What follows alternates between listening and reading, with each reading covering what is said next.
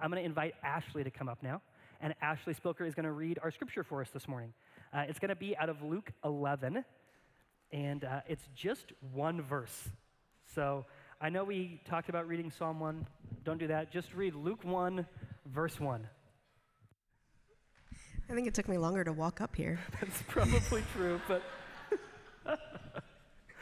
Luke 11:1. Now Jesus was praying in a certain place, and when he finished, one of his disciples said to him, "Lord, teach us to pray, as John taught his disciples." Will you just read it one more time? We got to make the trek up here worth it, yeah. Now Jesus was praying in a certain place, and when he finished, one of his disciples said to him, "Lord, teach us to pray, as John taught his disciples." Thanks, Ash. Pray with me. Father, we're thankful for your word. And Lord, ask that you would make this morning, through your Holy Spirit, the prayer of the disciples our prayer. We trust that you're here, Lord, that you're moving, that you're speaking, and ask that you would, we trust that you would do that this morning. And we pray these things in Jesus' name. Amen. I know that is a pretty drastic departure from us being in Genesis, where we were reading large chapters of Scripture with very confusing names. But that's because we're in a new sermon series for the summer. And what we're going to be talking about this summer, we're going to spend all summer talking about prayer, and more specifically, the Lord's Prayer. And guys, this is something, I'm really excited for the sermon series because it's something that all of what we do here is relevant. That's why we're doing it, because it matters for our lives. But what is true about us as people is that we are all people who are desperate for connection with the transcendent. That's true about us as people. And that was on grand display for us last weekend when there were more people in Nashville than even the NFL draft. People were pouring into Nashville because they wanted to experience something transcendent. That's what the Taylor Swift concert was all about, all 3 nights, is people were coming to experience something that took them out of their isolation in their individual lives into a part of something that was bigger than them.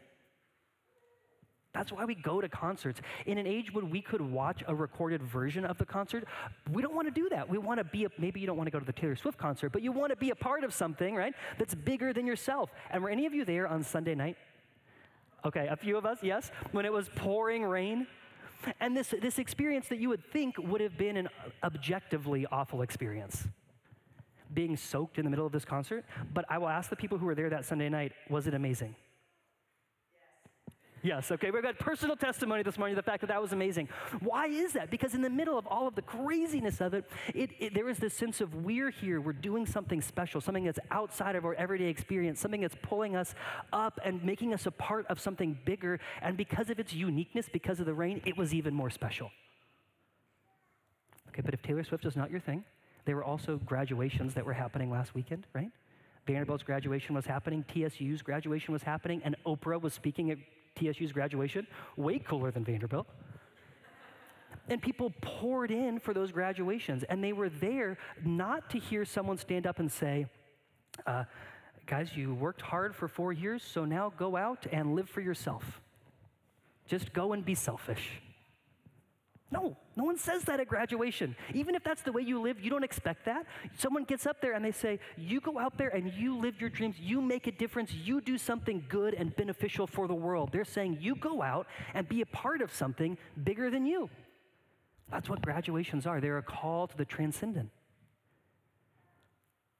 And if Taylor Swift, right, is not your thing, there was the NSC match, which is the same thing at a sporting event, is to go and to be a part of something that is bigger than you, something that's connected to people in all different parts of the world and country, fans who are coming together, who are cheering for something, and there's this feeling of I'm a part of something bigger than me. That even as our churches are shrinking or closing or being turned into hotels, like is happening in East Nashville, right? It's not because we've lost a desire to connect with the transcendent, it's just we've pushed it to other places. That's why the stadiums that we are building here in Nashville keep getting bigger. Because we want to pack as many people as possible into those transcendent experiences. We want to be a part of something that is bigger than us. That is what prayer is all about. That prayer is us reaching up into the transcendent and trying to pull it down into our lives. And ever since there have been people in the world, people have been praying. It's a fundamental part of cultures across space and time. If you go back in the archaeological record and you find any civilization that we have any amount of information about, what you are always going to find is that there were religious ceremonies, there were ways that the people of that culture engaged in prayer. Because part of being human is this desire to reach up and be a part of something transcendent, part of something that is bigger than us.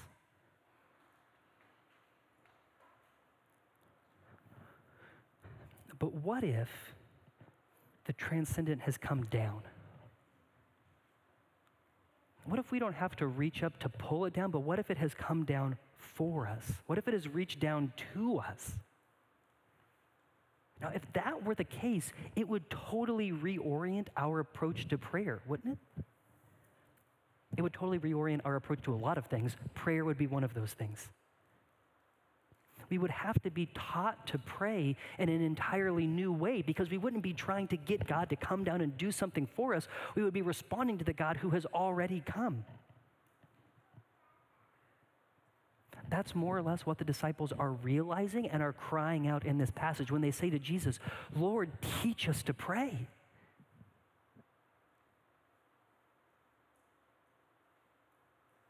The transcendent has come down, and so they are realizing we need to pray differently. Lord, teach us to pray. And Jesus' response to that is to give them the Lord's Prayer. The Lord's Prayer, it shows up 2 times in the Gospels. It shows up once in Luke, and it's this kind of shorter version that's got this question as a preamble. And then it shows up in Matthew as a part of the Sermon on the Mount. So this summer, we're going to be working through the longer version in Matthew. But this morning, that initial prompt, that preamble, Lord, teach us to pray, has got to be where we start the series. And my hope this morning, my prayer, is that you would leave here praying what the disciples asked. That you would leave here and that the cry on your heart this week would be, Lord, teach us to pray. Because I will tell you, guys, I have zero interest in coming here on a Sunday morning and just telling you facts. Like filling your head and my head during the week with various people's ideas about prayer. You can get that from a podcast. What we believe is happening here is the Holy Spirit is showing up and that he wants to do something in us. Our hope and prayer for this summer is that as we study the Lord's Prayer, as we are moved on by the Holy Spirit, that something in us would change. That we would be a different people at the end of the summer than at the beginning of the summer, and that would happen because we're taking what we're talking about in here, what God is speaking to us through his word, and we're learning how to live out of it in our lives. And for that to happen, we've got to have this desire to be taught by God, that we would say to God, Lord, teach us to pray.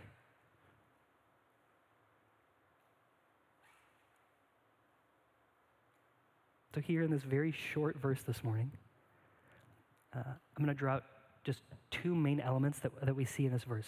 The first is the humility of the request. The humility of the request of this one disciple saying, Lord, teach us to pray. And then we're going to talk about the relational frame that this request sets up and kind of falls within the relational context of this request. So the humility of the request and the relational frame for this request.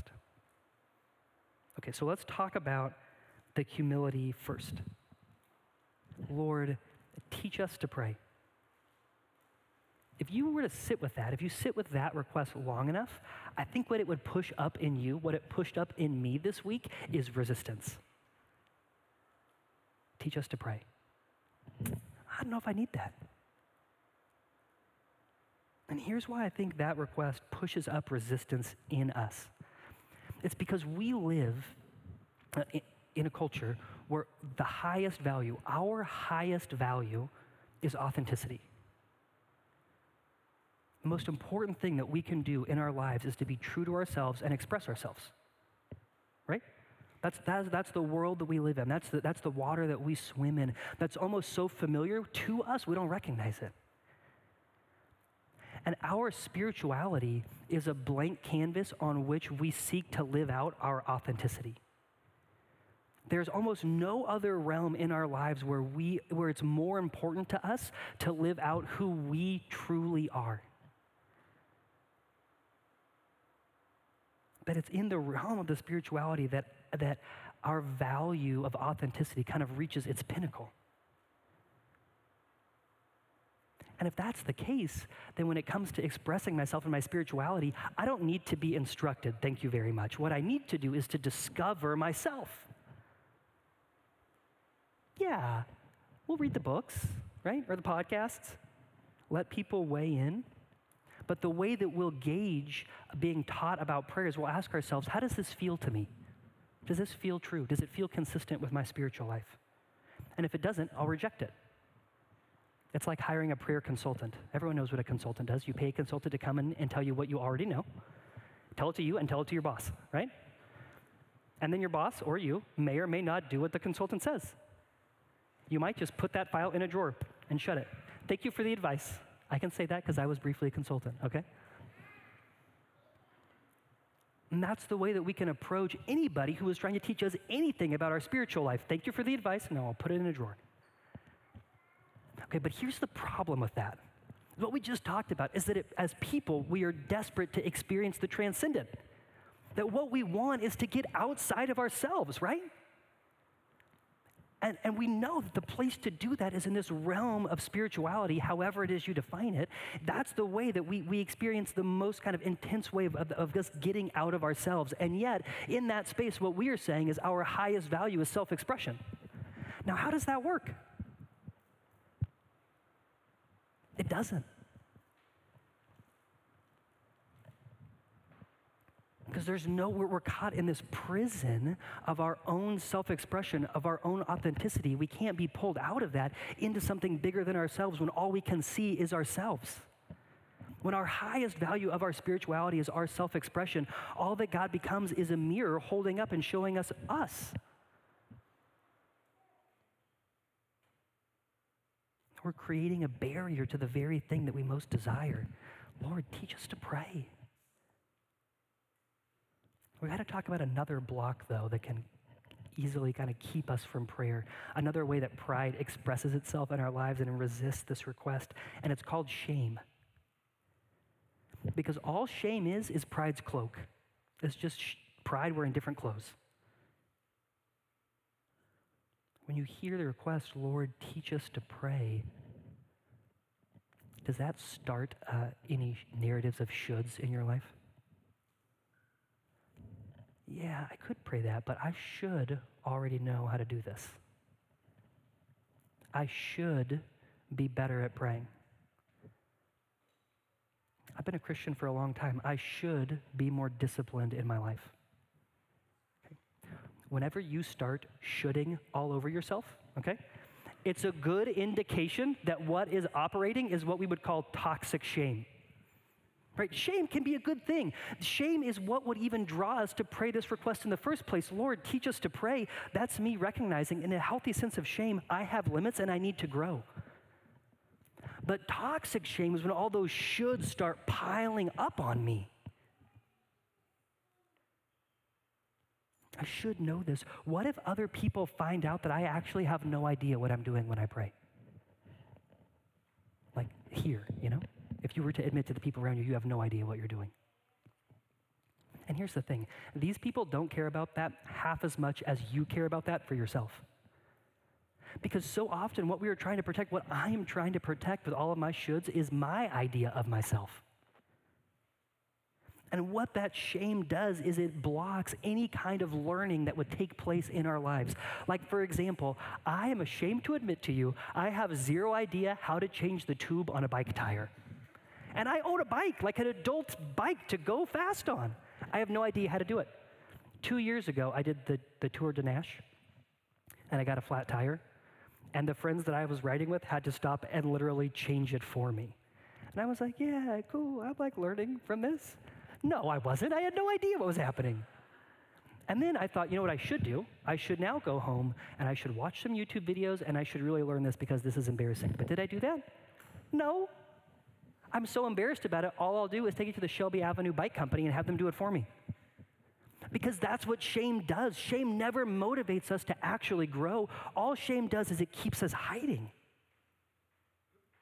And so as soon as we're talking about prayer, I'm sure there are some of you who there's internal, when the shame starts to rear up. That is not what this is about. No, this is a humble request. Lord, teach us to pray. And the question we've got to ask is, okay, what happened in the disciples that would draw them, because they were prideful people just like us, right? What would draw them out of their pride into this very humble request, Lord, teach us to pray?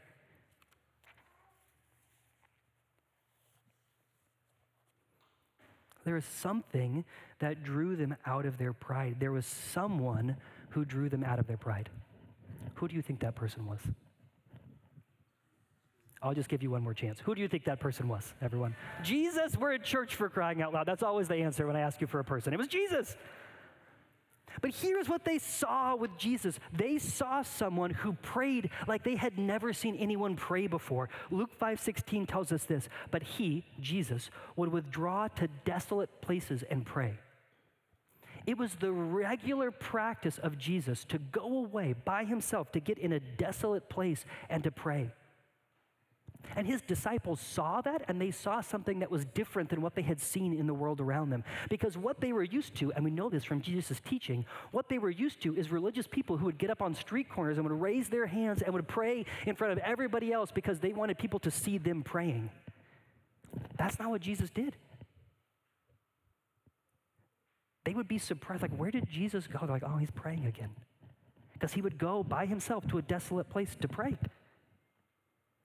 Jesus also teaches the disciples later. He says, don't pray like the Gentiles, like us, most of us, I don't know, who heap up empty phrases, who think they are heard because of their many words, which tells us that was a prayer culture that these disciples were used to. They were used to seeing people pray and praying in very articulate, very beautiful ways. The way that people pray sometimes in your small group when you're sitting there at the end and people are praying and you're like, I should have gone before that person. I can't pray like that. Do you ever have that experience? Yeah, okay, no shade on the beautiful prayers here. That's not what this is about. But the disciples saw something different with Jesus. Someone who was withdrawing to a desolate place to pray, and that when they heard him pray, because believe me, the disciples heard Jesus pray. What they heard was something very different than the world around them. What they heard was something simple, something direct, something unaffected and unadorned. And it made them curious. But it's not just that they saw Jesus pray, it's that they heard the fruit of Jesus' prayer. They saw the fruit of Jesus' prayer in his life. What they saw in Jesus was someone who was constantly, but had this deep wellspring of joy that could not be quenched. They saw someone who in the midst of incredibly challenging circumstances remained calm. They saw someone who always knew what he was doing and where he was going. And they heard Jesus, they saw Jesus live out a relationship with God the Father that they could not fathom. Jesus is always talking about his relationship to God the Father. He tells the disciples, everything I have heard from God I've made known to you. I have done everything the Father has given me to do. Over and over again, Jesus reveals to the disciples in his words to them, this intimate connection that he has with God the Father. And they're looking at that, they're seeing it, they're hearing it, and they're saying, we want that. Lord, teach us to pray. And what he's doing is he's drawing them out of their shame. Lord, teach us to pray. And when they say it, guys, the disciples, they ask all kinds of things in the Gospels that Jesus is like, no, that's a bad question, right? And he rebukes them. Who's the greatest? And Jesus is like, no. This kid, he does the whole thing, the Jesus thing. Other times they ask, like, Jesus, when are you coming back? And then he gets all opaque. Like, what are you talking about, Jesus? All kinds of times they ask the wrong questions. This time they ask a question, and you know what Jesus does?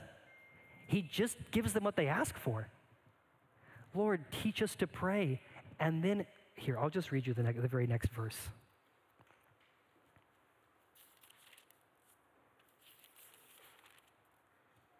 Lord, teach us to pray, as John taught his disciples.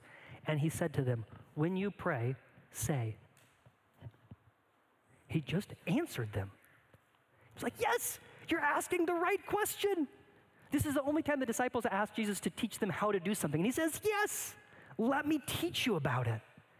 That Jesus is so pumped to teach the disciples how to pray.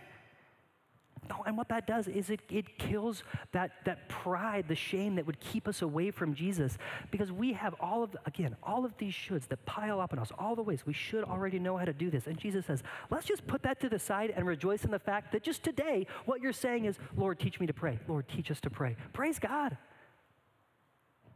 That Jesus is eager to meet the disciples there. There is nothing he would rather do than teach them to pray. And what that invites in us is that same kind of humble response. That we would say to Jesus, Lord, teach us to pray.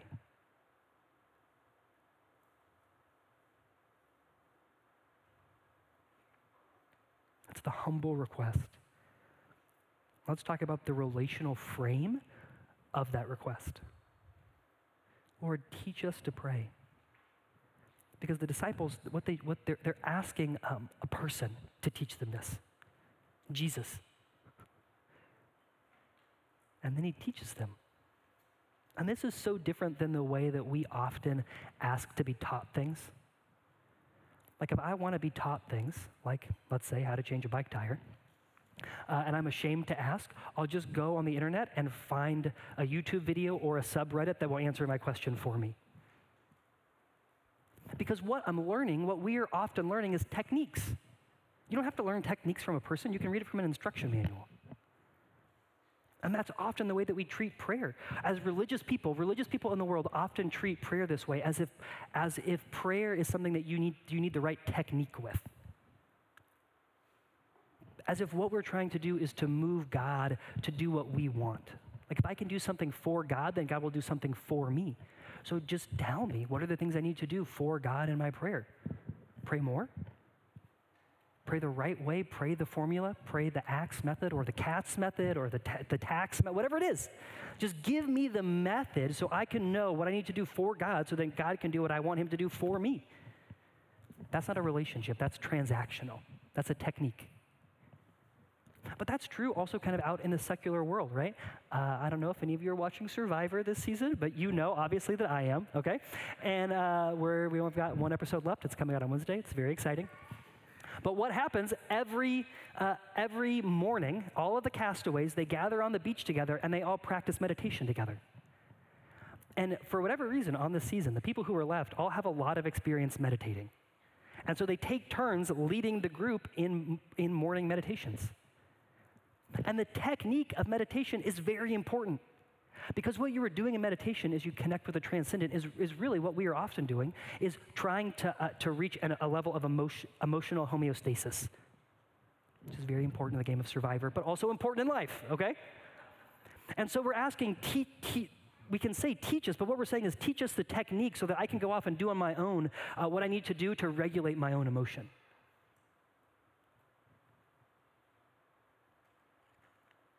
What Jesus is inviting us to is something totally different. This isn't about a transaction. This isn't about a technique. That when the disciples say, Lord, teach us to pray, yes, Jesus gives them a prayer, but he is giving them so much more. He's given them his life. Because to be taught to pray is to be invited into the art of relationship with God. And that is something that we've got to be trained in. But it's not simply the right words. It's us being transformed as people into a praying people. There's a Latin phrase that I forgot to write down, so I won't say it to you in Latin. But essentially, it says that the rule of prayer is the rule of life and is the rule of living. The rule of prayer is the rule of believing, is the rule of living. That how we pray shapes what we believe, shapes how we live. And that how we live shapes what we believe, shapes what we pray. That all of these elements, all these components of our life, our prayers, our beliefs, our living, they're all interconnected. And so to ask the Lord, Lord, teach us to pray, is to say, Lord, would you transform me? Would you make us into a prayerful people? We're submitting our whole selves to the Lord to be taught to be a people who would pray, to see the world from the lens of the relationship that we have with our Heavenly Father. We're being taught how to be in relationship. And as many of you know from being in any kind of relationship, relationships take work. And sometimes you mess them up.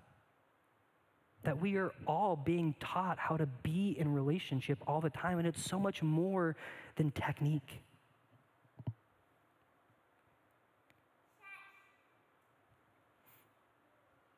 Great, right?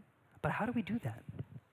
Because we're not like walking literally with Jesus in ancient Near East. So how are we supposed to learn to pray? How are we supposed to learn about how to be in this relationship? Because that's what the Word of God is for. Because to be in a relationship means you speak and someone speaks back. That's how relationships work. And I don't know, depending on kind of the Christian tradition that you've grown up in, there can be a sense that the way that God speaks to us, we've got to figure that out by the way that we feel all the time. And God can certainly speak to us in those ways, but it's really tricky when you get into those situations where you're wondering, did God speak to me or am I just speaking to me? Am I simply hearing what I want God to be saying to me? The best filter for that is God's Word. Because we know God has said this stuff. And it's important that our faith, our communication with God, our prayers to Him be grounded in what's true, because there will be times that it does not feel like God is your Father. And if what defines your spiritual reality is your feeling, it will be very difficult to hold on to those truths when you need them the most. That God's Word is the way that He speaks to us and grounds us in prayer. Psalm 1 talks about this. The psalm that I almost had Ashley read us earlier.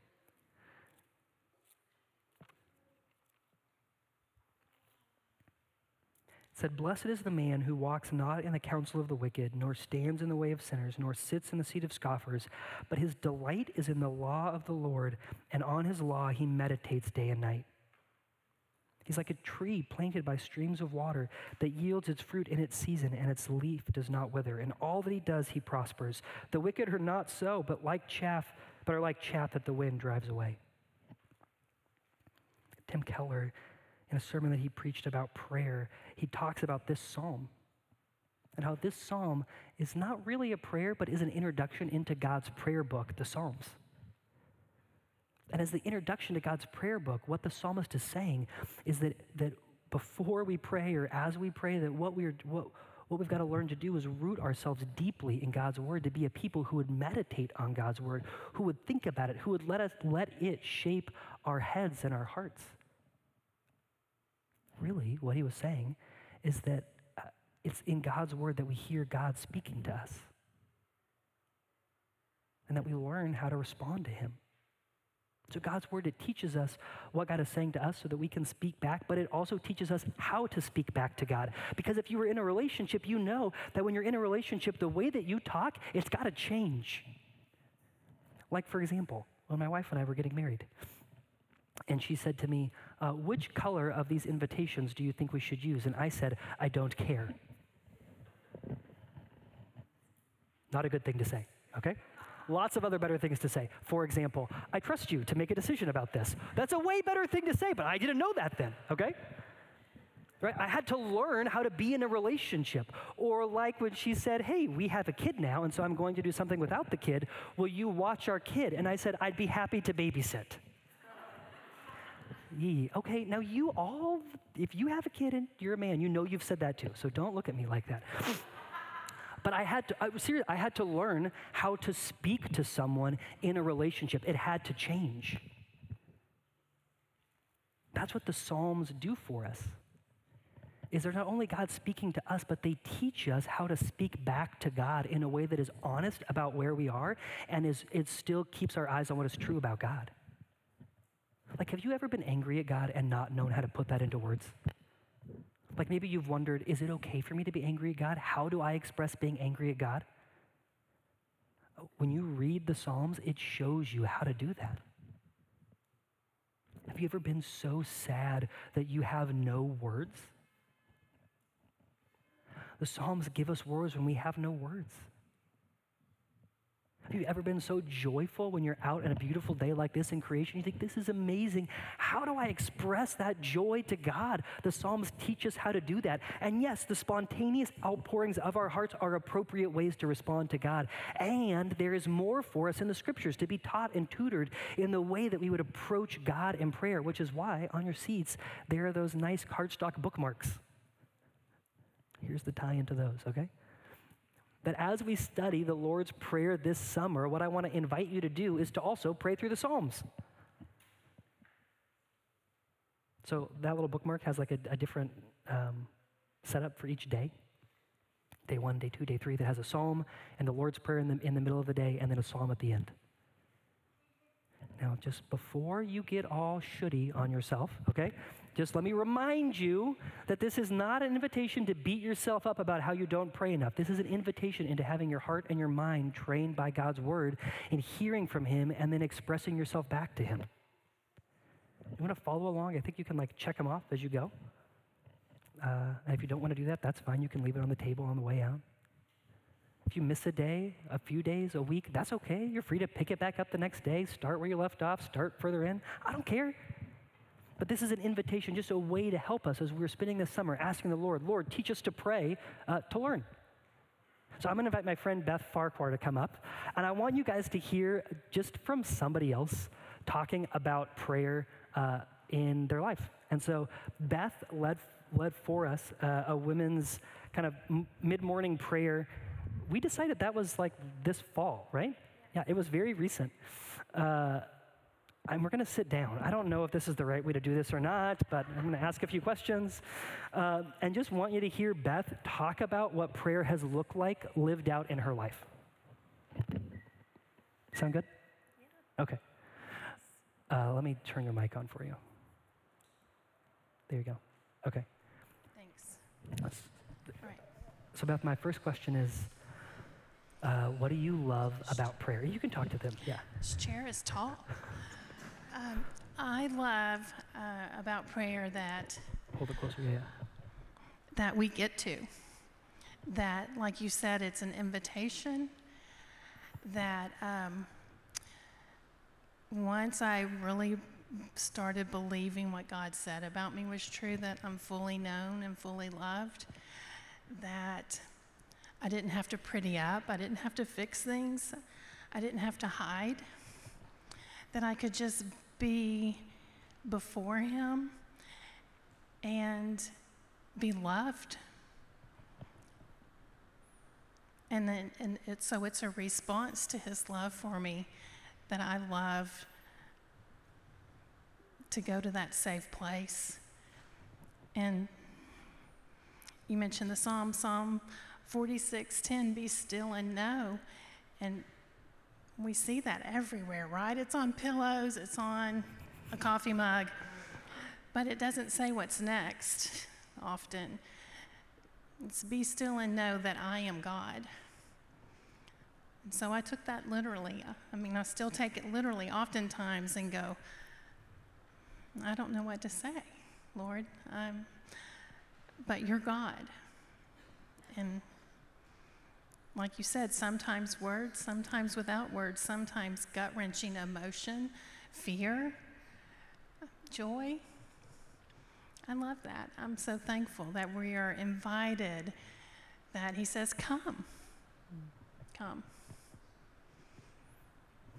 So Beth, hearing that what I hear is kind of what we talked about with the disciples. People who saw Jesus experiencing relationship with God, and that's kind of what you're expressing, is your experience of relationship with God through prayer.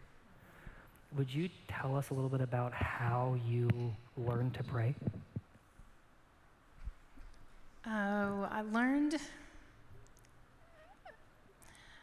think I read some books. I think I wanted to know to do it right, well, and those were just really flat. You've said that. And I started noticing the prayers in Scripture and how they are so varied. Like we've talked about, some are very eloquent, beautiful, full of praise, and some are help, and some are just anguish of the heart, no words. And I think hearing other mature believers pray and how they were using Scripture, I'd start to recognize Scripture. And I mean, I knew that was God's will if it's in His Word. So I like to listen to particularly older women when they would pray, and they'd really leave it with the Lord. So I learned that from them, and I love when we pray corporately, feeling that we join with all those that came before us in that time of prayer, and remembering how needy we are and how much He's given us in Him. Yeah. And what you're talking about is learning to pray in the context of relationship, right? Of Yes. relationship with God through His Word, relationship with other believers, with the people that are here in a service. And I'm curious, you kind of touched on this a little bit, but will you just talk to us about the role that God's Word has played in your prayer life? Yeah, so when we see, there's a lot of freedom in reading David's prayers to the Lord. Like he's mad, and he just lets him have it. And I'm like, whoa, that's King David. So that was, we see the truth. And again, that freedom of being fully known and fully loved by Him. And that's the relationship part, that I can be messy and fearful and still be loved and cherished by Him, and He has a plan, because I remember that He's God. And you just see that over and over in Scripture. And, I just clung to Psalm 103 kind of in my midlife. And that's a prayer because it says, "You've redeemed my life from the pit." And I'm going, wait a second, I think I'm still in the pit. What about this? And I've had 2 cancers, a breast cancer first, and then 2 years later, colon cancer. And at that time, early on, they said my colon cancer was stage 4. And so I was having to let my work know about that I wasn't going to be showing up to teach preschool. And one of my fellow workers called, and she said, "Beth, I don't know what to say, but let me pray for you." And she opened up her Bible to Psalm 46, and we had been memorizing that with school-wide with our little kids, with hand motions, the whole bit. But she prayed Psalm 46, with my name in there, and that changed my life. That burst open the Scriptures for me to put myself in them in that very personal way, in that very fearful time. I was okay to die, but I wanted to live. And that was really just so life-changing. And I think I've talked about the role of Scripture, and so. Thanks, Beth. Yeah, thanks. Guys, can we clap for Beth, huh?